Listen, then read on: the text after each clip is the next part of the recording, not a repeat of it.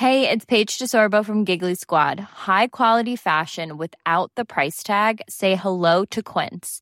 I'm snagging high-end essentials like cozy cashmere sweaters, sleek leather jackets, fine jewelry, and so much more. With Quince being 50 to 80% less than similar brands. And they partner with factories that prioritize safe, ethical, and responsible manufacturing. I love that. Luxury quality within reach. Go to quince.com/style to get free shipping and 365-day returns on your next order. Quince.com/style.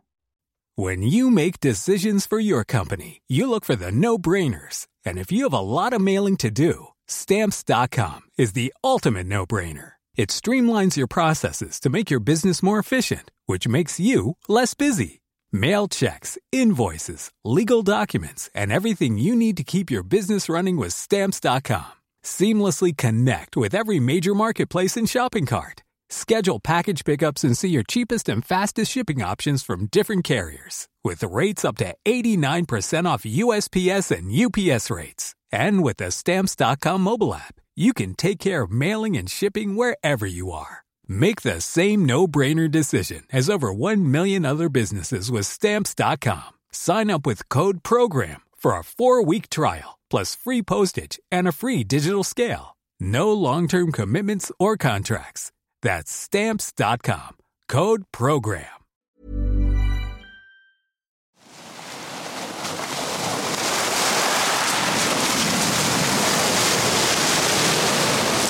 On the morning of the 28th of September, 1066, William, Duke of Normandy, looked out over the bow of his ship.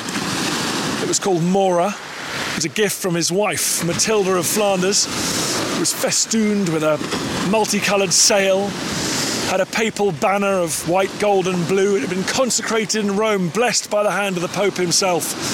And the ship's figurehead was a child, pointing its right hand towards William's target across the Channel. England. His fleet of 700 ships, an army of maybe around 7,000 men, ready for a full invasion of the British Isles. They landed here on this beach, where I'm standing now, on what was then a peninsula, Pevensey on the Sussex coast. And it was a bay peppered with old Roman fortifications. William the Conqueror, as he was on his way to becoming known, had some idea of the country he was invading.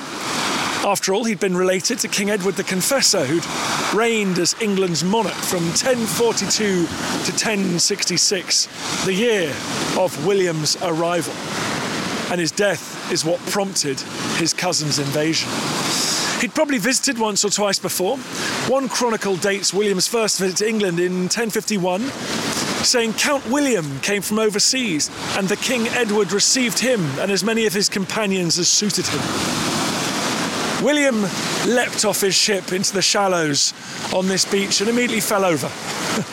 But he stood up again, and making the best of a bad situation, he claimed that he'd grasped England with both of his hands, and the earth had proved willing. After he landed on the shore, William and his army built a temporary shelter within the walls of an old Roman stronghold. They fortified it even further by cutting a ditch along a small peninsula, making themselves more secure from a surprise attack. The next day, the Norman army marched east on this coast to Hastings, which I can see over there in the distance, and it was there that they awaited the arrival of Harold Godwinson, the reigning King of England, knowing that he would head down from the north. William's men entertained themselves by pillaging and burning the surrounding countryside while they waited, taunting Harold, forcing him to come down and meet them before he was ready. The Norman invasion had begun. England was on the brink of a new era. I'm guessing you know what's coming, but before we get in to probably the most famous battle in England's history, at Hastings, let's talk about the kind of England that William had arrived in. This is episode 2 of Dan Snow's Story of England, an epic road trip around England, as I bring you my favourite parts of this country's magnificent history.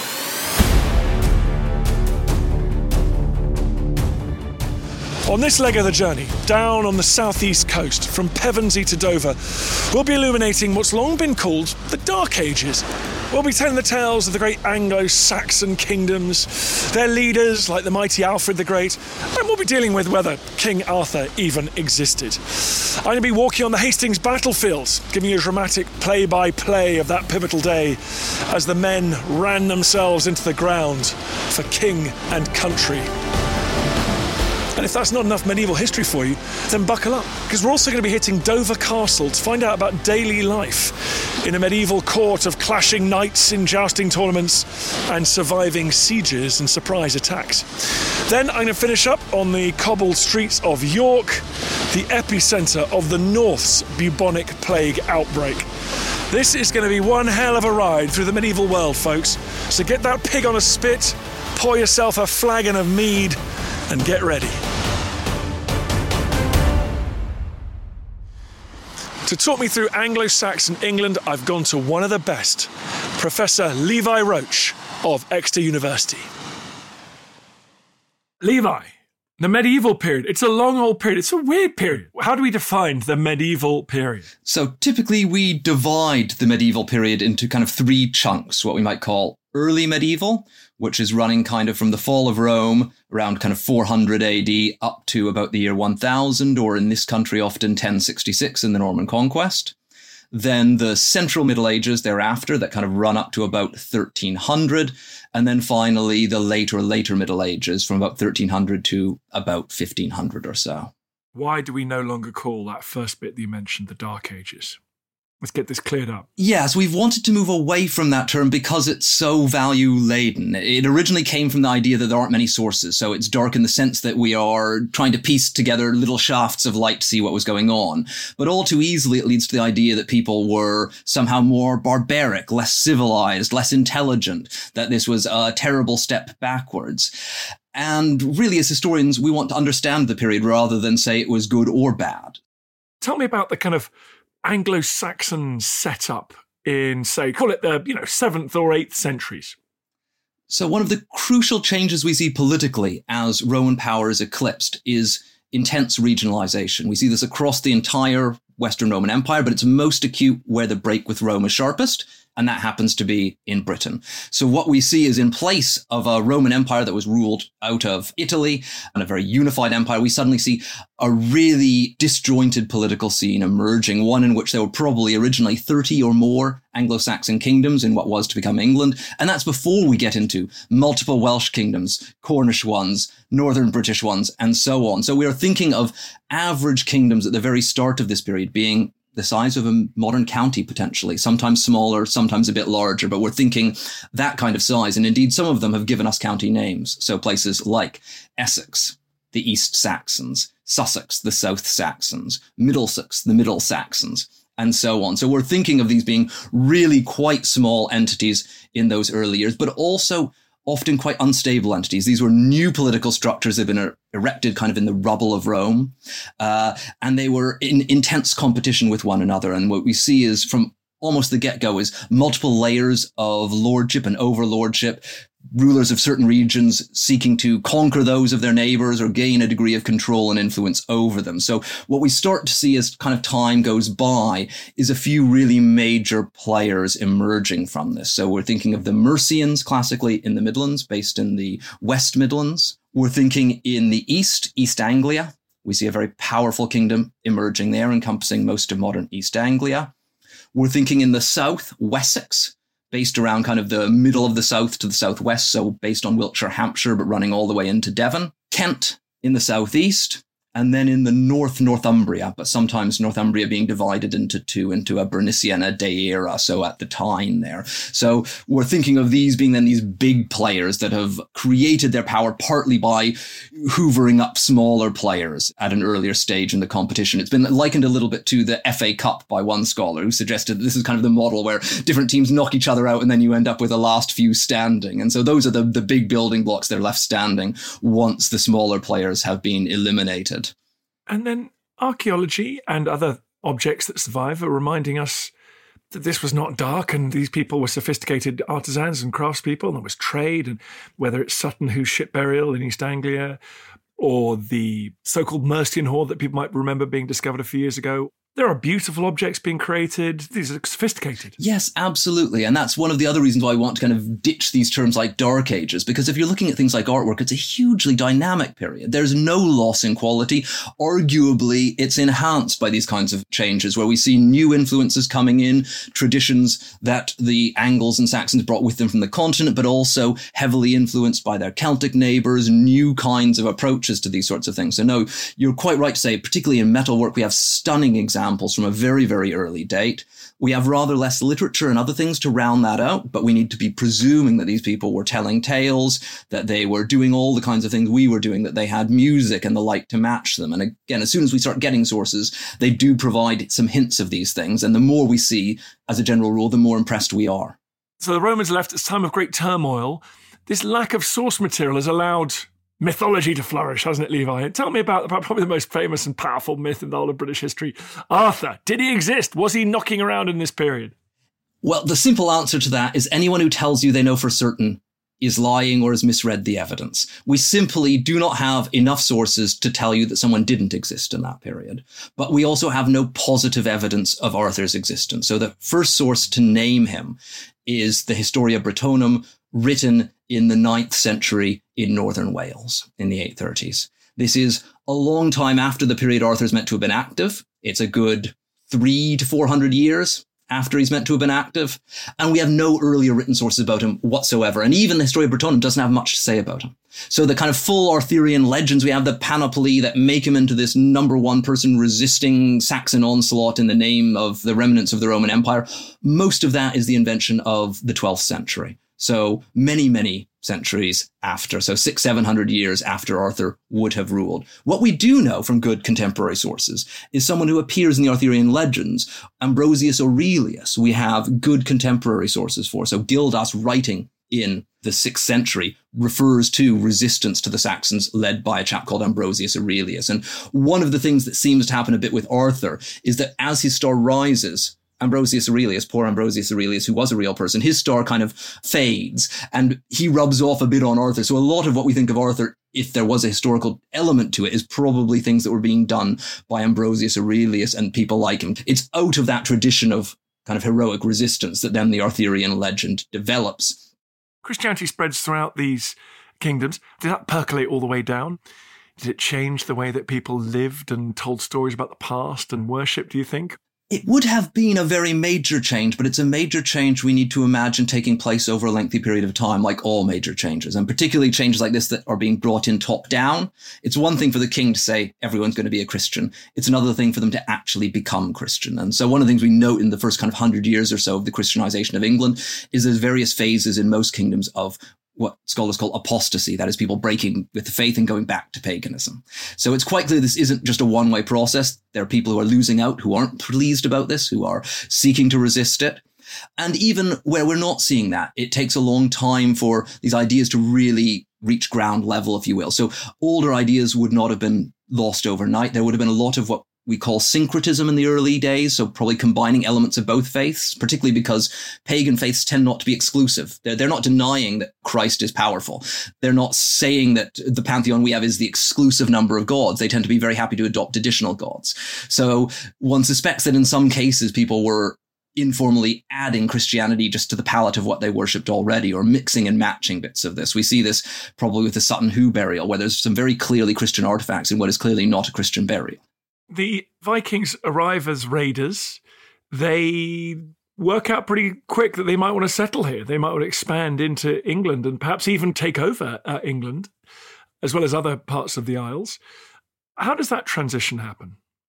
Yeah, so this is the process we see pretty much everywhere where the Vikings are very active in Europe. We also see it in northern France. And so it's a kind of natural extension, if you will, of the early Viking attacks, which are largely piratical, and they're just seeing an easy way of making some quick money, and often conducted alongside other things. So it's been commented that any trader becomes a raider when confronted by an undefended port. The question arises of, would we not do better off just setting up shop there permanently? And indeed, we can replace the previous lords. And that's really what they want to do. It's a bit like the various groups that took over the Western Roman Empire. They wanted a piece of the pie. They weren't trying to destroy it. They wanted it. They wanted more of it for themselves, and that's what the Vikings wanted. They saw these kingdoms were increasingly centralized, increasingly wealthy, and they wanted in on it. And so that's where we see this large force known as the Great Viking Army, or the Great Heathen Army in contemporary sources, that emerges in the 860s and starts gobbling up these kingdoms of England. So by this point, we've kind of been left with a big four of Northumbria in the north,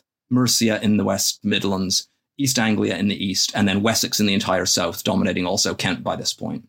And so Wessex under Alfred, even they come close to being conquered by the Vikings at one point. And Alfred's famously restricted to a couple of little toeholds of ground in, near you, buddy, down in the West Country in Somerset. Yes, absolutely. So Wessex itself comes within a whisker of being conquered because these groups have kind of been proceeding steadily. And although they've lost probably some of their numbers because Vikings have already settled in the east and the north, and that helps Wessex, they're also getting reinforcements from Scandinavia. So it's still a very, very potent force. And they do invade early on in Alfred's reign, and they manage to expel him from much of the kingdom. And he's forced to retreat to Athelney in the Somerset marshes, and leads initially a bit of a guerrilla war there, which is later kind of heroized, and stories of him burning the cakes and so on because he was so concerned about his woes. Reality is that the advantage probably always lay with Alfred re-establishing himself. It had only been a few months that the Vikings controlled much of his kingdom, and there continued to be considerable support on the ground for him. But there's no doubt that it's a very, very hard-fought battle that he wins at Eddington in 878. It's a close-run affair, and for many years thereafter, the fate of Wessex and indeed of England more widely still hangs in the balance. So the Great Viking Army, after Alfred manages to kind of expel them, decide they'll do better off in France, and so they go and they try to sack Paris and create all sorts of mayhem there, eventually leading, amongst other things, to the creation of Normandy. Yeah, Alfred's offspring have a claim to be as great as him, surely. You're Edward, Athelstan, his grandson, Athelflaed, his daughter. I mean, it was quite the family, and that is the sort of family that helps to forge England as we understand it today. Yes, very much so, and you're quite right. This is a story of 3 generations of extraordinary rulers. And without all 3, you probably don't get to an England that is politically unified. There doesn't seem to be any obvious trend towards this before the Vikings arrive in England. We've had those kind of big 4 players, and they actually seem to be at something of a stalemate. Every now and then one is top dog over the others, but they're not in a position to conquer each other. They're not trying to. But because 3 of the 4 are effectively knocked out, Alfred's last man standing, and he's then able to, when he's reconquering then these, or indeed conquering afresh, these Viking territories, is able to start creating a much more unified kingdom. And this is something that his son, Edward the Elder, as you say, is integral to. It's Edward the Elder who wins East Anglia and the northeast Midlands. Athelstan is the first to take the north, but also Athelflaed, his daughter, who'd married into a prominent Mercian family, the family of Ethelred of Mercia, who is the kind of de facto ruler, semi-autonomous ruler of Mercia under Alfred, that Alfred kind of grants them this special status as this once independent kingdom. And she, after the death of her husband, rules the Midlands in her own name, working alongside her brother, and she helps him reconquer territories, particularly in the East Midlands. So it very much is this story of a whole family effort of the Midlands Kingdom of Mercia pulling its own way alongside Wessex in the south. So England is established as a kind of seemingly pretty irreversible concept in the 10th century. It then gets conquered by all sorts of people, but this is the birth of a nation that's endured. Yes, very much so. And England is a kingdom that is not infrequently ruled by foreigners, but it's ruled as a unified kingdom of England.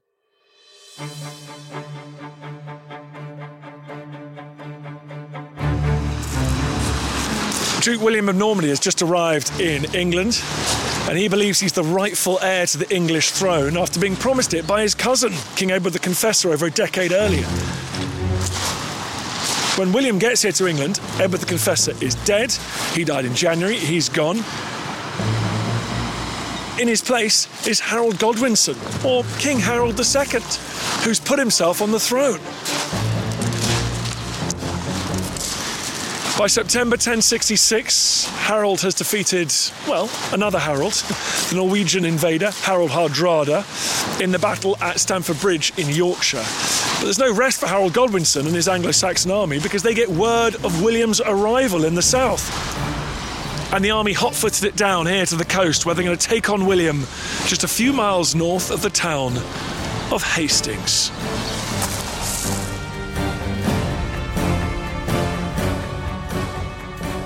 No road trip through England's history is going to be complete without visiting the most famous battlefield fought on the most famous date in English history. I'm now at the Battle of Hastings, fought in 1066, the 14th of October 1066. Actually, I'm in the town of Battle, named after that bloody occasion. As you can hear, the birds are singing, the wildflowers are out. The wind's tickling through the long wild grass growing on the battlefield. There's the smell of wild garlic. And there's a few lambs and sheep frolicking on parts of the battlefield that are stretched out below me now. I've been here dozens of times in my career, but few of those days have been as beautiful as this one. It's a perfect spring day, a few puffy white clouds, the blue sky, and the sun shining down. Seems incongruous now, but this was the battlefield on which thousands of men came together, hacking each other to death, fighting for king and country. Two rival claimants to the same throne, two different visions for one country. Now it's very much changed. A lot of landscaping took place after the battle. And as I stand up here on top of the famous ridge on which the English army stood, I look down across a field grazed by sheep. And that gives you, I think, a little bit more of a sense of what the battlefield would have been like. It would have been scrubby ground, marshy, damp at the valley floor. But where I'm standing now, a towering ridge blocking the road to London. The perfect defensive position for King Harold to try and deal with this pesky invader. On the evening of the 13th of October 1066, the night before the battle, the Norman sources tell us that their men spent the night in silent prayer and contemplation while the English got wildly drunk on the ridge where I am now. But however the men spent that night, they knew that the following day there would be a terrible battle for control of the kingdom. It was 2 weeks since William had landed, and now King Harold was here with the English army, ready to drive his invader into the sea or die in trying. Harold had defeated Harold Hardrada up at the Battle of Stamford Bridge outside York. When he'd heard about William's invasion, he'd galloped south, but as a result, his men were weary. They were battle-weary, they were fatigued from the journey, and Harold refused to stop in London for very long. He collected a few reinforcements, but he marched south. He wanted to strike at William as quickly as possible. As the sun came up on that autumn day, Harold aligned his troops where I'm standing now, at the top of this ridge, in a strong defensive position. All the men on their feet, shields locked, the Dragon of Wessex flying above King Harold's position. His line stretched for perhaps half a mile, men packed tightly together, shoulder to shoulder, pretty much impervious to William's cavalry, because horses will not charge a hedgehog-like wall of shields with sharp spear tips and swords sticking out between them. But it did mean that they were rooted to the spot. They had only one plan, and that was stand on top of that ridge and fight until sunset. On the other side, looking down this ridge where I'm standing now, in the valley floor, would have been Duke William. They had quite a different army. He had archers in front, then he had his infantrymen on foot, and behind them he had his mounted knights, who were highly mobile. William's army had his Normans, but he'd also attracted men from across Western Europe, lured by the prospect of loot, of adventure, and of everlasting life if it all went wrong, as William's army was blessed by the Pope.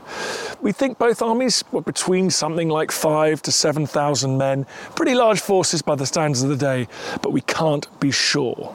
This battle's so fascinating because it's a collision of two different military cultures. You've got Harold and his men fighting on foot with swords, billhooks, spears, axes, and you've got William with his cohort of mounted knights, elite warriors, who use their horses to carry them round the battlefield and deliver devastating attacks. These knights were superb warriors, but so in their own way were the Englishmen they faced. This would be a battle between two very different types of warfare. Now, about 9 a.m, we think, the battle opened with, the sources tell us, the terrible sound of trumpets on both sides. The Normans made their way up this slope towards where I'm standing now. The English stood rooted to the spot behind their shield wall. Their tactic was to wait, let the Normans tire themselves out, marching up, carrying their weapons, heavy helmets on their heads, mail shirts weighing them down, and then when they got to the top of the ridge, doing battle with the English waiting for them up there. somewhere where I'm standing now, the two lines met, and there would have been a terrible press of men pushing, shoving, the rear ranks trying to get closer, the front ranks squashed against their opposite number. No room to wave your sword around or your battle axe, just quick, sharp darts in and out, perhaps with a knife, terrible wounds being inflicted, the dead and the wounded falling to the ground and being trampled underfoot by the living, the desperate men struggling for their lives. As the press of men loosened, the English, for their part, would have tried to deploy some of their axemen, these gigantic double-handed axes being wielded by professionals, that are capable of chopping the head off a horse, we're told, with one blow. And all the time we can imagine the Norman knights hovering, looking for opportunities, looking for anyone wavering, looking for that chance to intervene decisively, galloping in on your horse and bringing down that weight of man, horse and metal on a wavering enemy. We think the first big moment of the battle was a rumour that went through the Norman and their allied forces saying that William had been killed or wounded. As a result, many of them fled back down the hill in panic. Now, this is an amazing, dramatic moment of the battle. William pulled back his helmet. You can see this bit on the Bayeux Tapestry. He pulls the helmet off his head. He gallops along the line, shouting, "Look at me, I live, and with God's help I shall conquer." He wanted to show that he was still very much alive. Now, some of the English had been a bit too enthusiastic and actually chased the Normans down the hill. And with William rallying them, the Normans seem to have turned round, regained their composure, and decimated those English troops who'd been stupid enough to run down after them from this ridge. As the sun tracked to the west overhead, the Normans continued their assault against the Englishmen up on this ridge. Time after time, like the tide ebbing and flowing, they charged up this hill, and time after time it seems they repelled down this hill, and it was a bloodbath. The Bayeux Tapestry gives us an idea of what that battle might have looked like. It shows the English troops locked in that shield wall, repelling charge after charge. But of course, it can't capture the horror, the shrieks, the bloodshed, the bodies of both men and horses strewn across this landscape as far as the eye could see. By the afternoon, I think the men would have been exhausted, hungry, many of them broken. In the last moments of daylight, the Normans made a final assault up here to take the ridge. The sources vary on what happens next, but it's clear that Harold, King of England, was killed.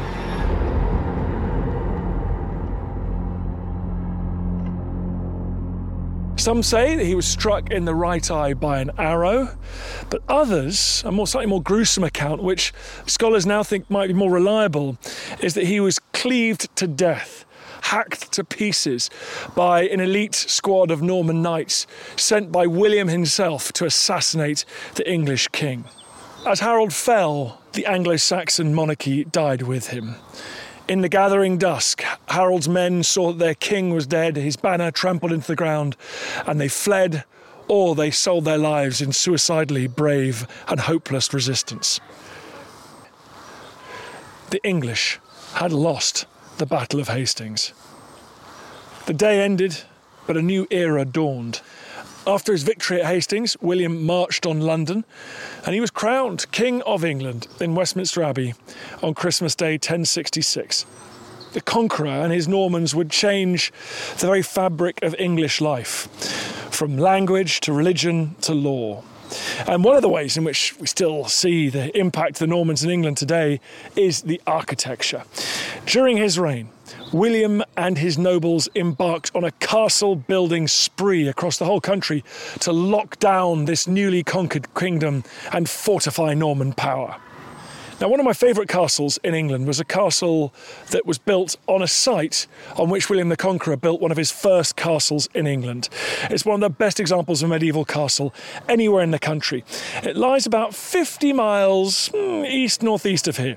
It became known as the Key to England, with its massive keep, its incredible walls surrounding it, and that is, friends, you know where I'm going, Dover Castle, perched atop those dramatic white cliffs.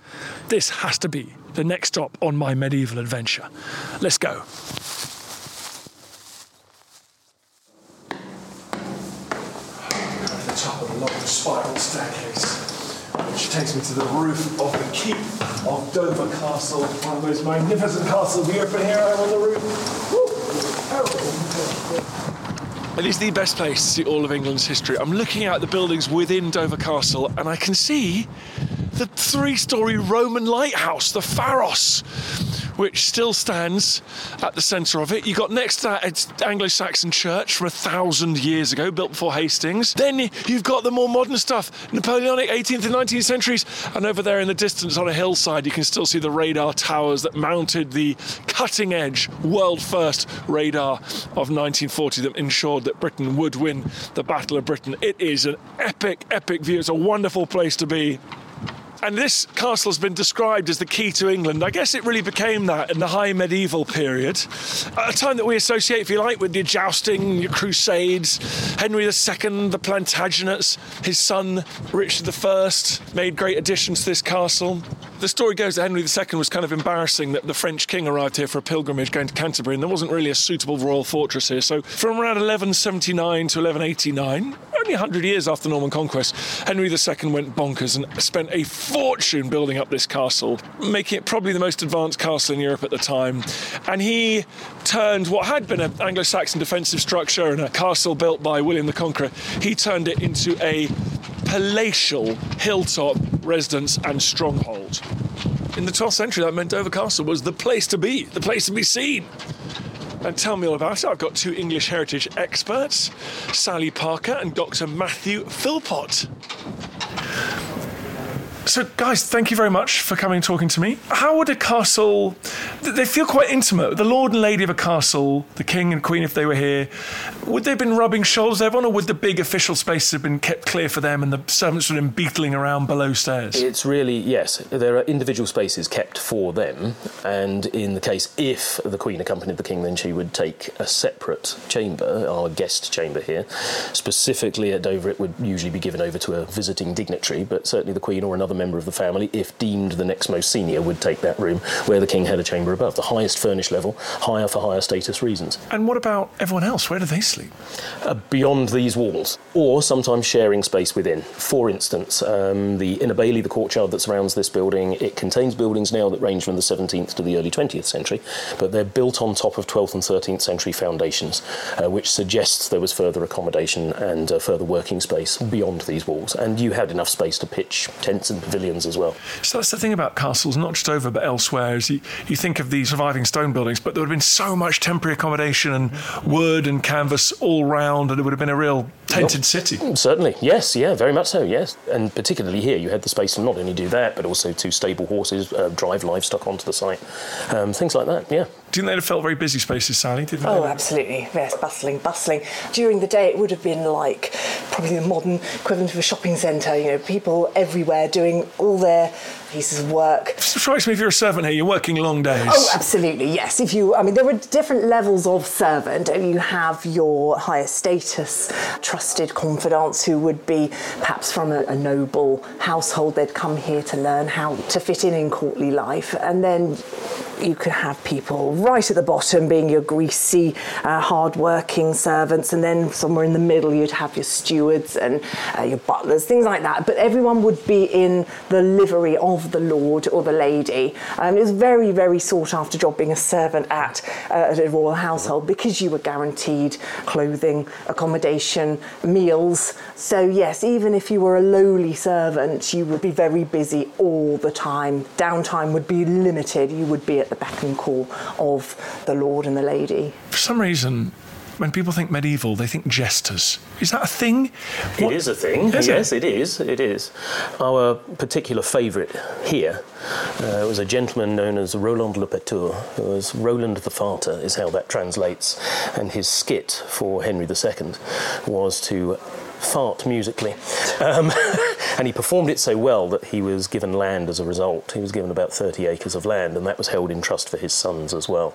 So certainly a thing, yes, but entertainment would vary. So for Henry II, yes, very earthy forms of entertainment. His wife, Eleanor, the Duchess of Aquitaine, brought a very sophisticated court with her that valued things like poetry, storytelling, the playing of new musical instruments as well. It's amazing that Henry and Eleanor didn't get on very well. Surprising, given their tastes.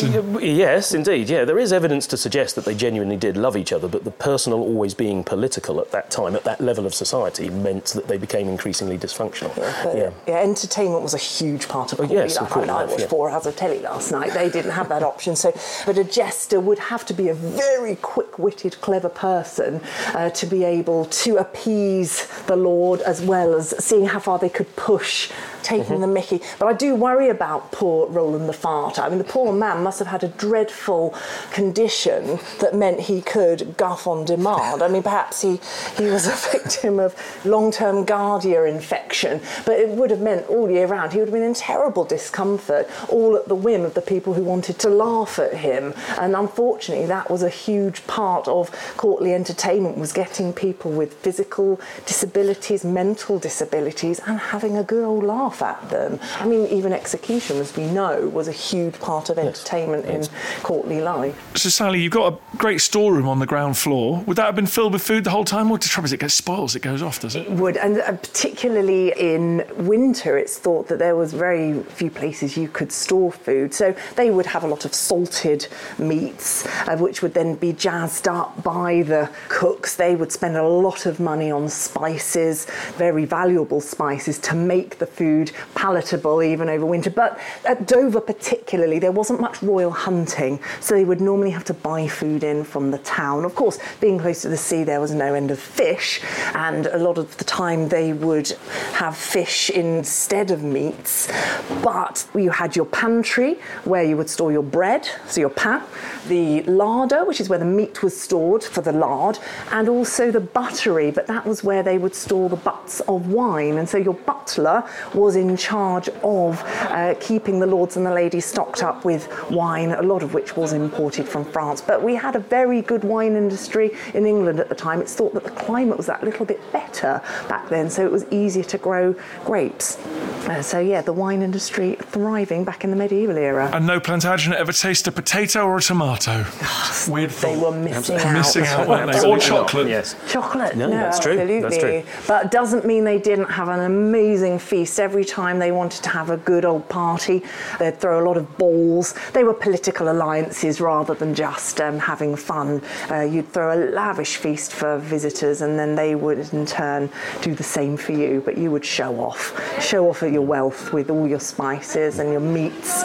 Some very exotic meats, ones we wouldn't eat today: swan, heron, crane, stork, crane, porpoise. Porpoise, yes. Whale. Yeah. So yes, on special occasions, sometimes they would take the head of a pig, pack it with spinach to make it look green and spiky, and then place smouldering embers within its snout. So they were bringing in the head of a dragon for everyone to eat that night. Yummy. Much is about the presentation, isn't it? As anything else. Very yes. much Decorative so. foods. Yes, absolutely. Do we have any idea of numbers? How many people is the court, and how many servants required to maintain it? It's very, very difficult to put an accurate figure on it. Before the king would arrive here, you would have a garrison and administration headed by a constable of about 150 people.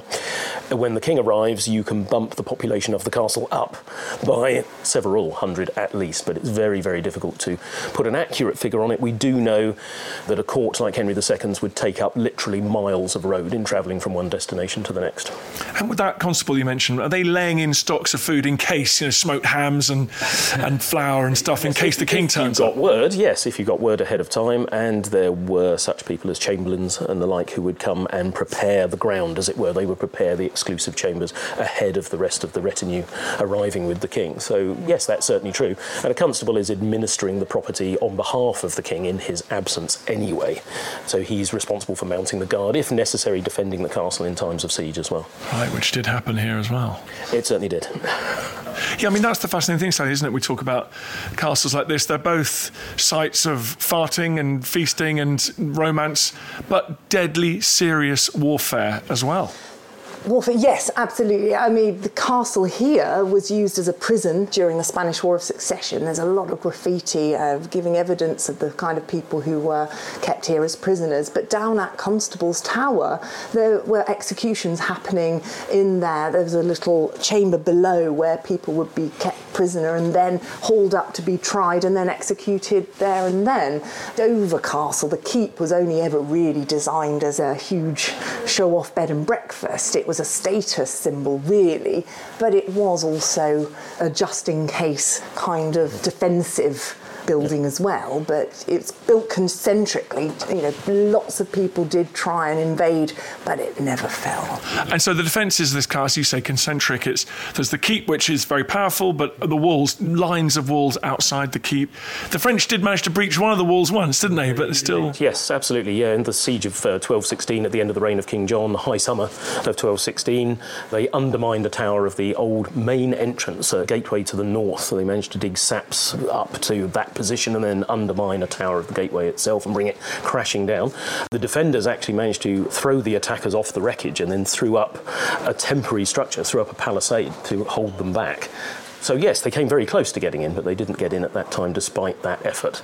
Is the point about a castle, you don't have to pay lots of people to stand on the walls constantly because the walls themselves are so strong? How many defenders do you think there would have been for a castle like this? Again, probably a garrison of around 100 to 150 men. Which is not many. It's not very many. It depends on the siting of your military architecture. It's about economy of effort. We have an example here, for instance, called Avranches Tower, cut down in an age of gunpowder to clear lines of fire for cannon behind. So originally of 3 stories, now of 2, and you would defend that with just a handful of crossbowmen. For instance, it had such a wide overlapping field of fire that you defended that with perhaps as few as 3, perhaps at a maximum 6 to 9, but you're moving between different slots or loops to loose crossbow bolts from cover, and it has a very, very wide field of fire. And that's just one example of one tower. Just a handful of men, and there could have been a whole army outside. Yes, indeed. It's a much crazy. Bigger army outside attempting to invest the entire site in siege. So if you do manage to break through one line of defence, what's waiting for them at the next line? It's another line of defence. It's similar towers, but one of the clever things about it was that if you had a tower such as Avranches Tower, it's open-backed, so when you as a defender are falling back and they are occupying that space, they're then in turn under fire from the next line of towers. I always think with some medieval castle and siege warfare, sometimes you're careful what you wish for. You think you break in, you think, we're doing well here, and you turn a corner and actually you're in a much worse position. Yeah, absolutely. Places are designed to be killing grounds, yes, so that you're not really gaining anything by being in that space. And Dover is so unusual as both a palace and a battlefield through our history. Yes, indeed. Yeah, designed as very lavish at its heart, and then more cutting edge in terms of its military architecture for its time. The further out you go, yeah. This is Dan Snow's Story of England. More medieval invaders after this. On Gone Medieval from History Hit, we set out to solve the biggest mysteries of the medieval age. So many of these travellers who went out looking for Prester John, what did they think they were hearing? Using science to identify our buried ancestors. Genetic signatures found in present-day Ashkenazi Jewish populations were shared by the genetic ancestries we found in these individuals. And reveal the answers to centuries-old riddles. I stand up straight in a bed, I'm hairy at my base, and I make the ladies cry. The solution is an onion. I'm Matt Lewis, and every Tuesday and Friday you can join me to travel the medieval world in search of the stories you haven't heard and to get under the skins of the ones you have. Gone Medieval from History Hit, twice a week, every week. Listen and follow on Apple, Spotify, or wherever you get your podcasts.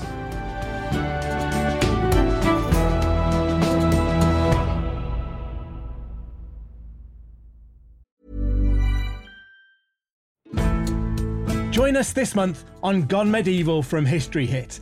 I'm Matt Lewis. And I'm Eleanor Yanaga. This April, dive into our special mini-series. With the help of leading experts, we're tracing the foundations of England by exploring the country's most powerful Anglo-Saxon kingdoms. We'll be looking at Northumbria, Mercia, and Wessex, as well as the rulers and their councils who helped shape a nation.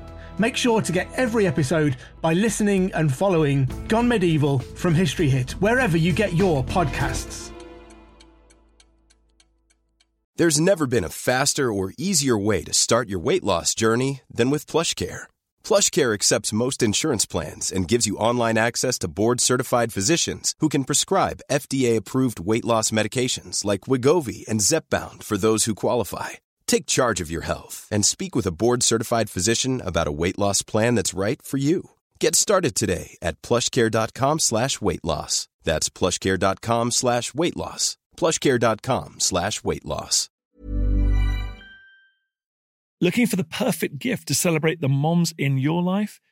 Aura frames are beautiful, Wi-Fi connected digital picture frames that allow you to share and display unlimited photos. It's super easy to upload and share photos via the Aura app.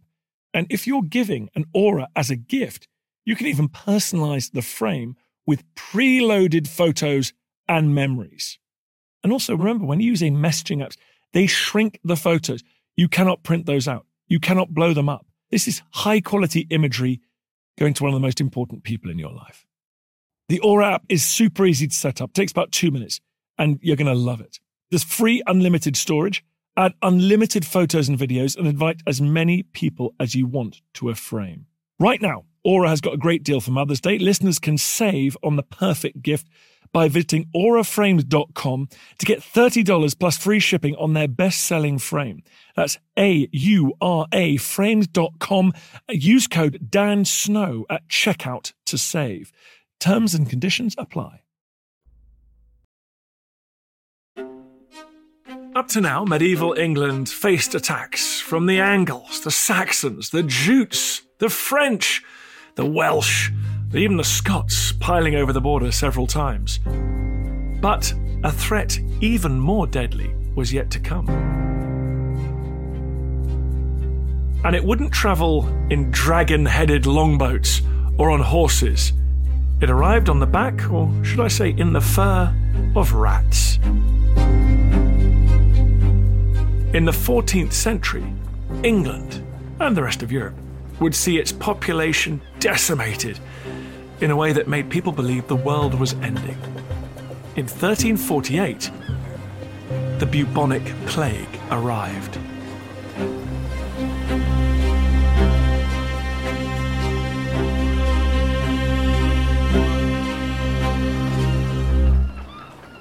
By that point, England had become a relatively rich, powerful nation.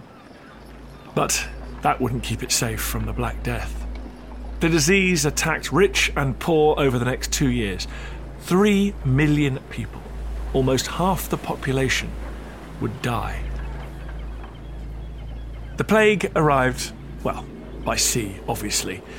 It arrived on the south coast of England at Weymouth, a port teeming with fishing boats and merchant ships, on vessels carrying goods from Europe, probably wine from France.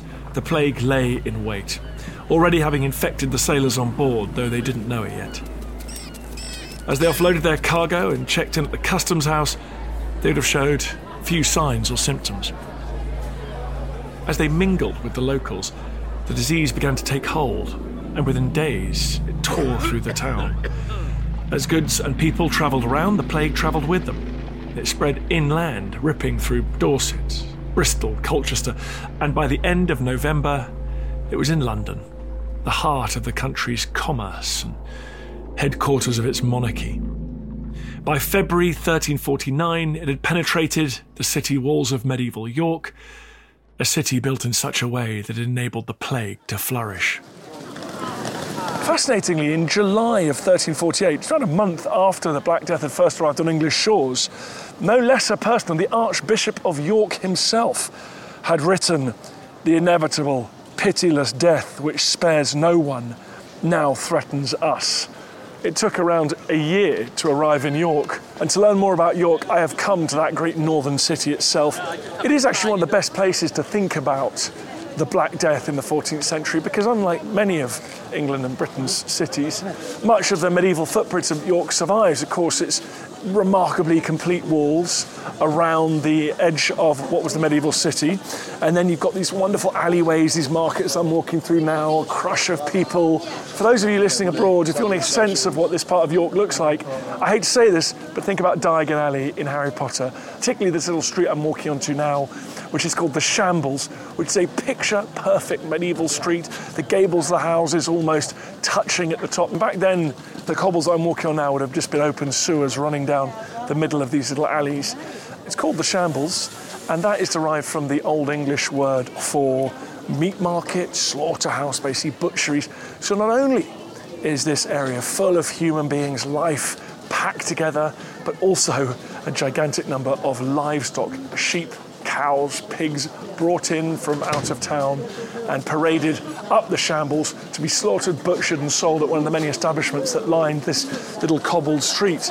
Nowadays, it's all chocolate shops and smelly candle shops. But back in the 14th century, this would have been an even busier thoroughfare with people jostling alongside animals on the way to the slaughter. I do not need to describe to you, listeners, that this is the most ideal environment imaginable for the transmission of disease. You've got animals being brought in from across the region. You've got people packing together, crushed in together. You've got blood flowing through the gutters at my feet. If you're a flea or a louse, this place is like Disney World. And it became a hotbed of disease transmission. So even though York had its vaunted defences, its encircling walls built in the decades leading up to the Black Death, those defences would prove utterly worthless against Yersinia pestis, the Black Death.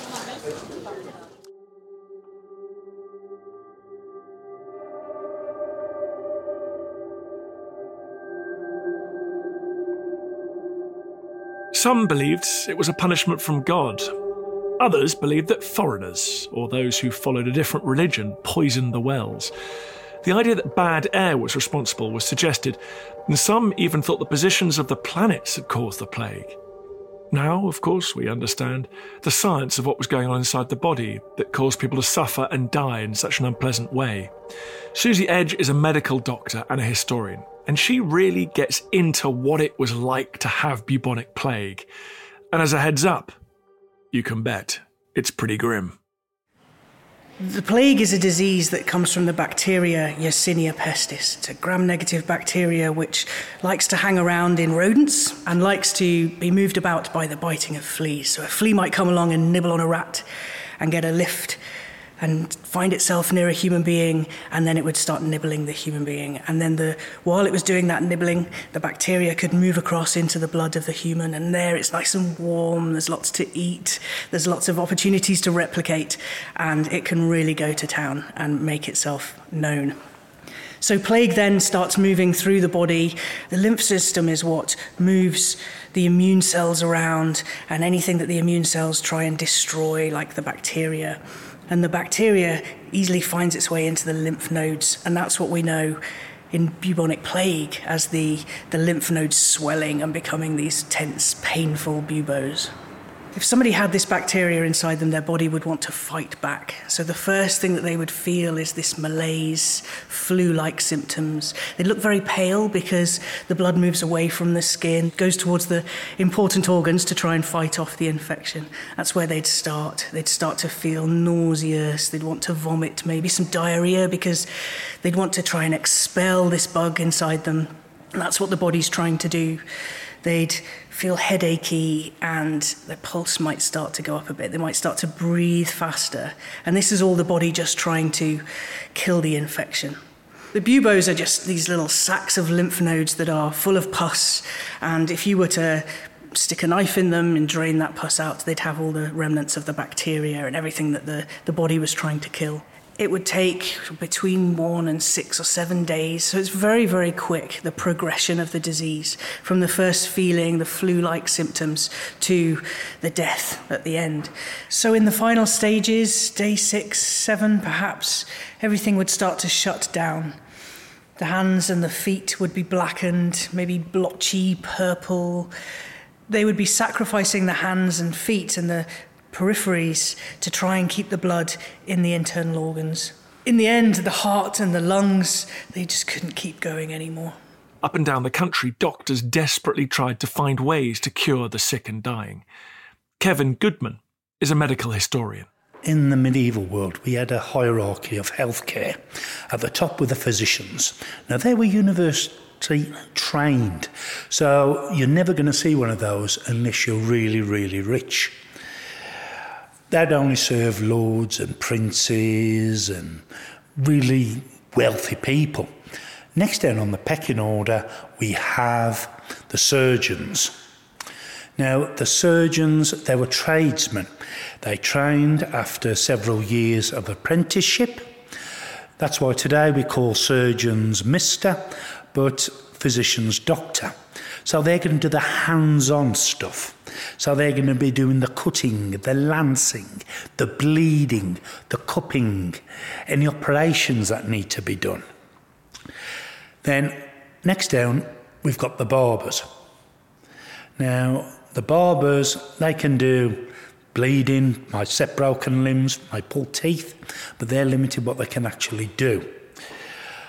And then we've also got the hospitals, but the hospitals are not what we imagine them to be. They're frequently attached to religious houses such as convents or monasteries, and they're not about using medicines. They're about interceding with God on your behalf through prayer and making you better like that. And then we've got, of course, empirics, the local wise men or women who've been using really a lot of folk cures, but we haven't got any records of these people from the medieval period. Yep, they would have existed, but we really don't know what they would have done. So what treatment you'd end up getting really did depend on which healthcare professional you saw. But across the spectrum, the understanding of the human body wasn't exactly what it is now. Everything was seen through the prism of the four humours. This originated with the ancient Greeks, and it's still been believed in up until the mid-19th century with the discovery of germs when we had that in 1850 by Pasteur. What it was a way of viewing the body. So you're made up of the four humours: blood, phlegm, yellow bile and black bile. If your humours are equal, they're in balance, you're healthy.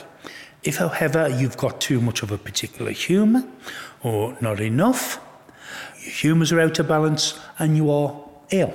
So the whole point of diagnosis was trying to find out which humour you had an excess of or a deficit of, and they would do that by looking at symptoms, behaviour, complexion, pulse.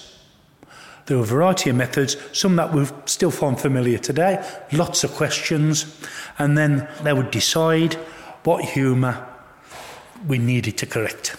They might recommend a diet, a change of diet. They may recommend purging, so bloodletting, or a medicine. So what's going to happen is the medicine would have to be made up by an apothecary using a prescription. But bloodletting, anything like that, is going to have to be done by the surgeon.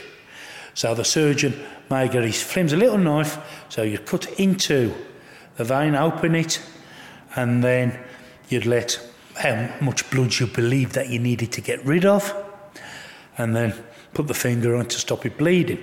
Other methods they had for treating the Black Death were to lance buboes. So they do that with, again, a flame. So they cut into the flame. This time they'd use a cupping glass. They'd heat up the cupping glass, place it over the cut, and as the cupping glass cooled, it would draw out all the humours. Another way was using a cauterising iron. So you'd heat up the cauterising iron in a fire, and then basically you could press that into the bubo, burst it. I mean, and also cauterising could be used just by trying to raise a blister. So you'd heat one up, put it just above the skin, raise a blister and pop it. There's always the risk when you're penetrating the human body. You've got no idea of germs. So would things have been sterilised? I doubt it. When you're treating somebody who's got the plague, their immune system is already compromised. So if you're going to pierce the body with anything, you're going to get germs in there. So that's going to cause further problems. Did it work? We don't know. We know a lot of surgeons used to brag about, this is something I used with such and such a patient, and it worked, but what we're on about there is self-publicity. They need to talk about how good they are. As Kevin says, these were businessmen, as well as physicians and doctors. They didn't just treat anyone, only those who could pay. And you can bet they made a tidy sum off the plague. But it was a risky way to make a living. So what we do know, there were guidelines for entering houses. So what would happen is, where the patient was, the windows would have to be open to let fresh air in, drive any humours away.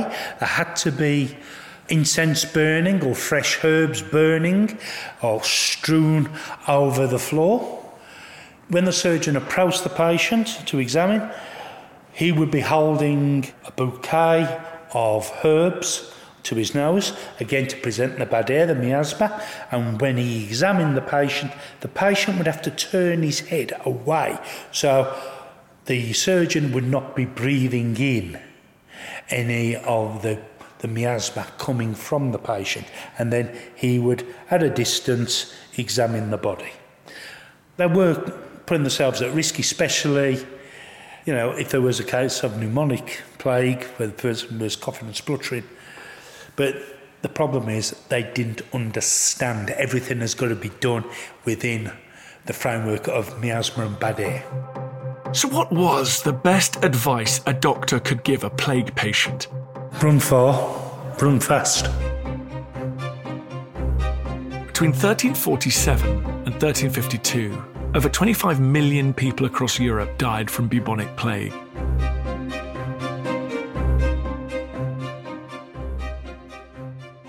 It's still difficult to say exactly what caused it eventually to subside. Expert theories point to a couple of reasons. When the plague started, as Kevin says, many thought it was caused by an angry god, and they looked to religious leaders for a cure. But as the church was unable to offer any good answers, people began to look for more scientific reasons. Scientists, at the time, turned to dissection, the study of blood circulation, to find ways to combat the spread of plague. Some also believe that over time, the bacteria lost some of its power, whilst human bodies evolved to be more resistant. What we do know is that England after the Black Death was a very different one to the England that had preceded it. Whole communities were wiped out, and as a result, it reshaped labour and social mobility. With less workers around, peasants were able to move about a bit more, find work where they could command a higher wage from desperate landowners. Land that had once been farmed was left for pasture, which helped to boost the cloth and wool industry. Almost half the country's priests died, accelerating the decline in church power.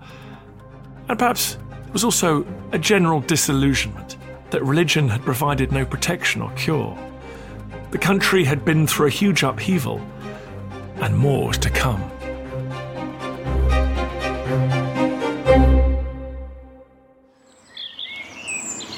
I'm in the York Museum Gardens now. Another day has come to an end. Another successful road-tripping history adventure. The birds are chirping, the light is golden on the new spring leaves on the trees, and it's time to go to the pub. You know what they say about York? It's a city where the gates are called bars and the bars are called pubs. So we're going to go to a pub right now, me and the team. That's how we roll. But we're not getting carried away because this road trip is only just getting going. Make sure you look out for tomorrow's episode because Team History, we're heading back down to the Midlands to take on the next chapter in this country's great story. It's your favourite. It's the crowd pleaser. It's the Tudors with the War of the Roses and little Cromwell, Oliver, obviously, sprinkled in. So make sure you subscribe to Dan Snow's History Hit, wherever you get your podcasts so you don't miss an episode.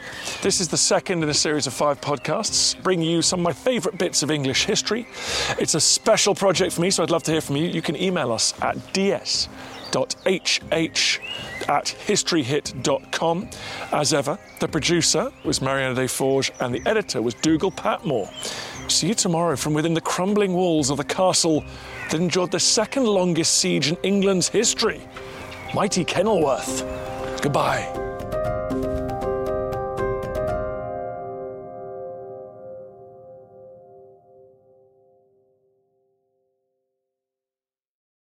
Thank you for listening to this episode of Dan Snow's History Hit. Please follow this show wherever you get your podcasts. It really helps us and you'll be doing us a big favour. Don't forget you can also listen to all of these podcasts ad-free and watch hundreds of TV documentaries when you subscribe at historyhit.com/subscribe. As a special gift, you can also get your first 3 months for just £1 a month when you use code DANSNOW at checkout.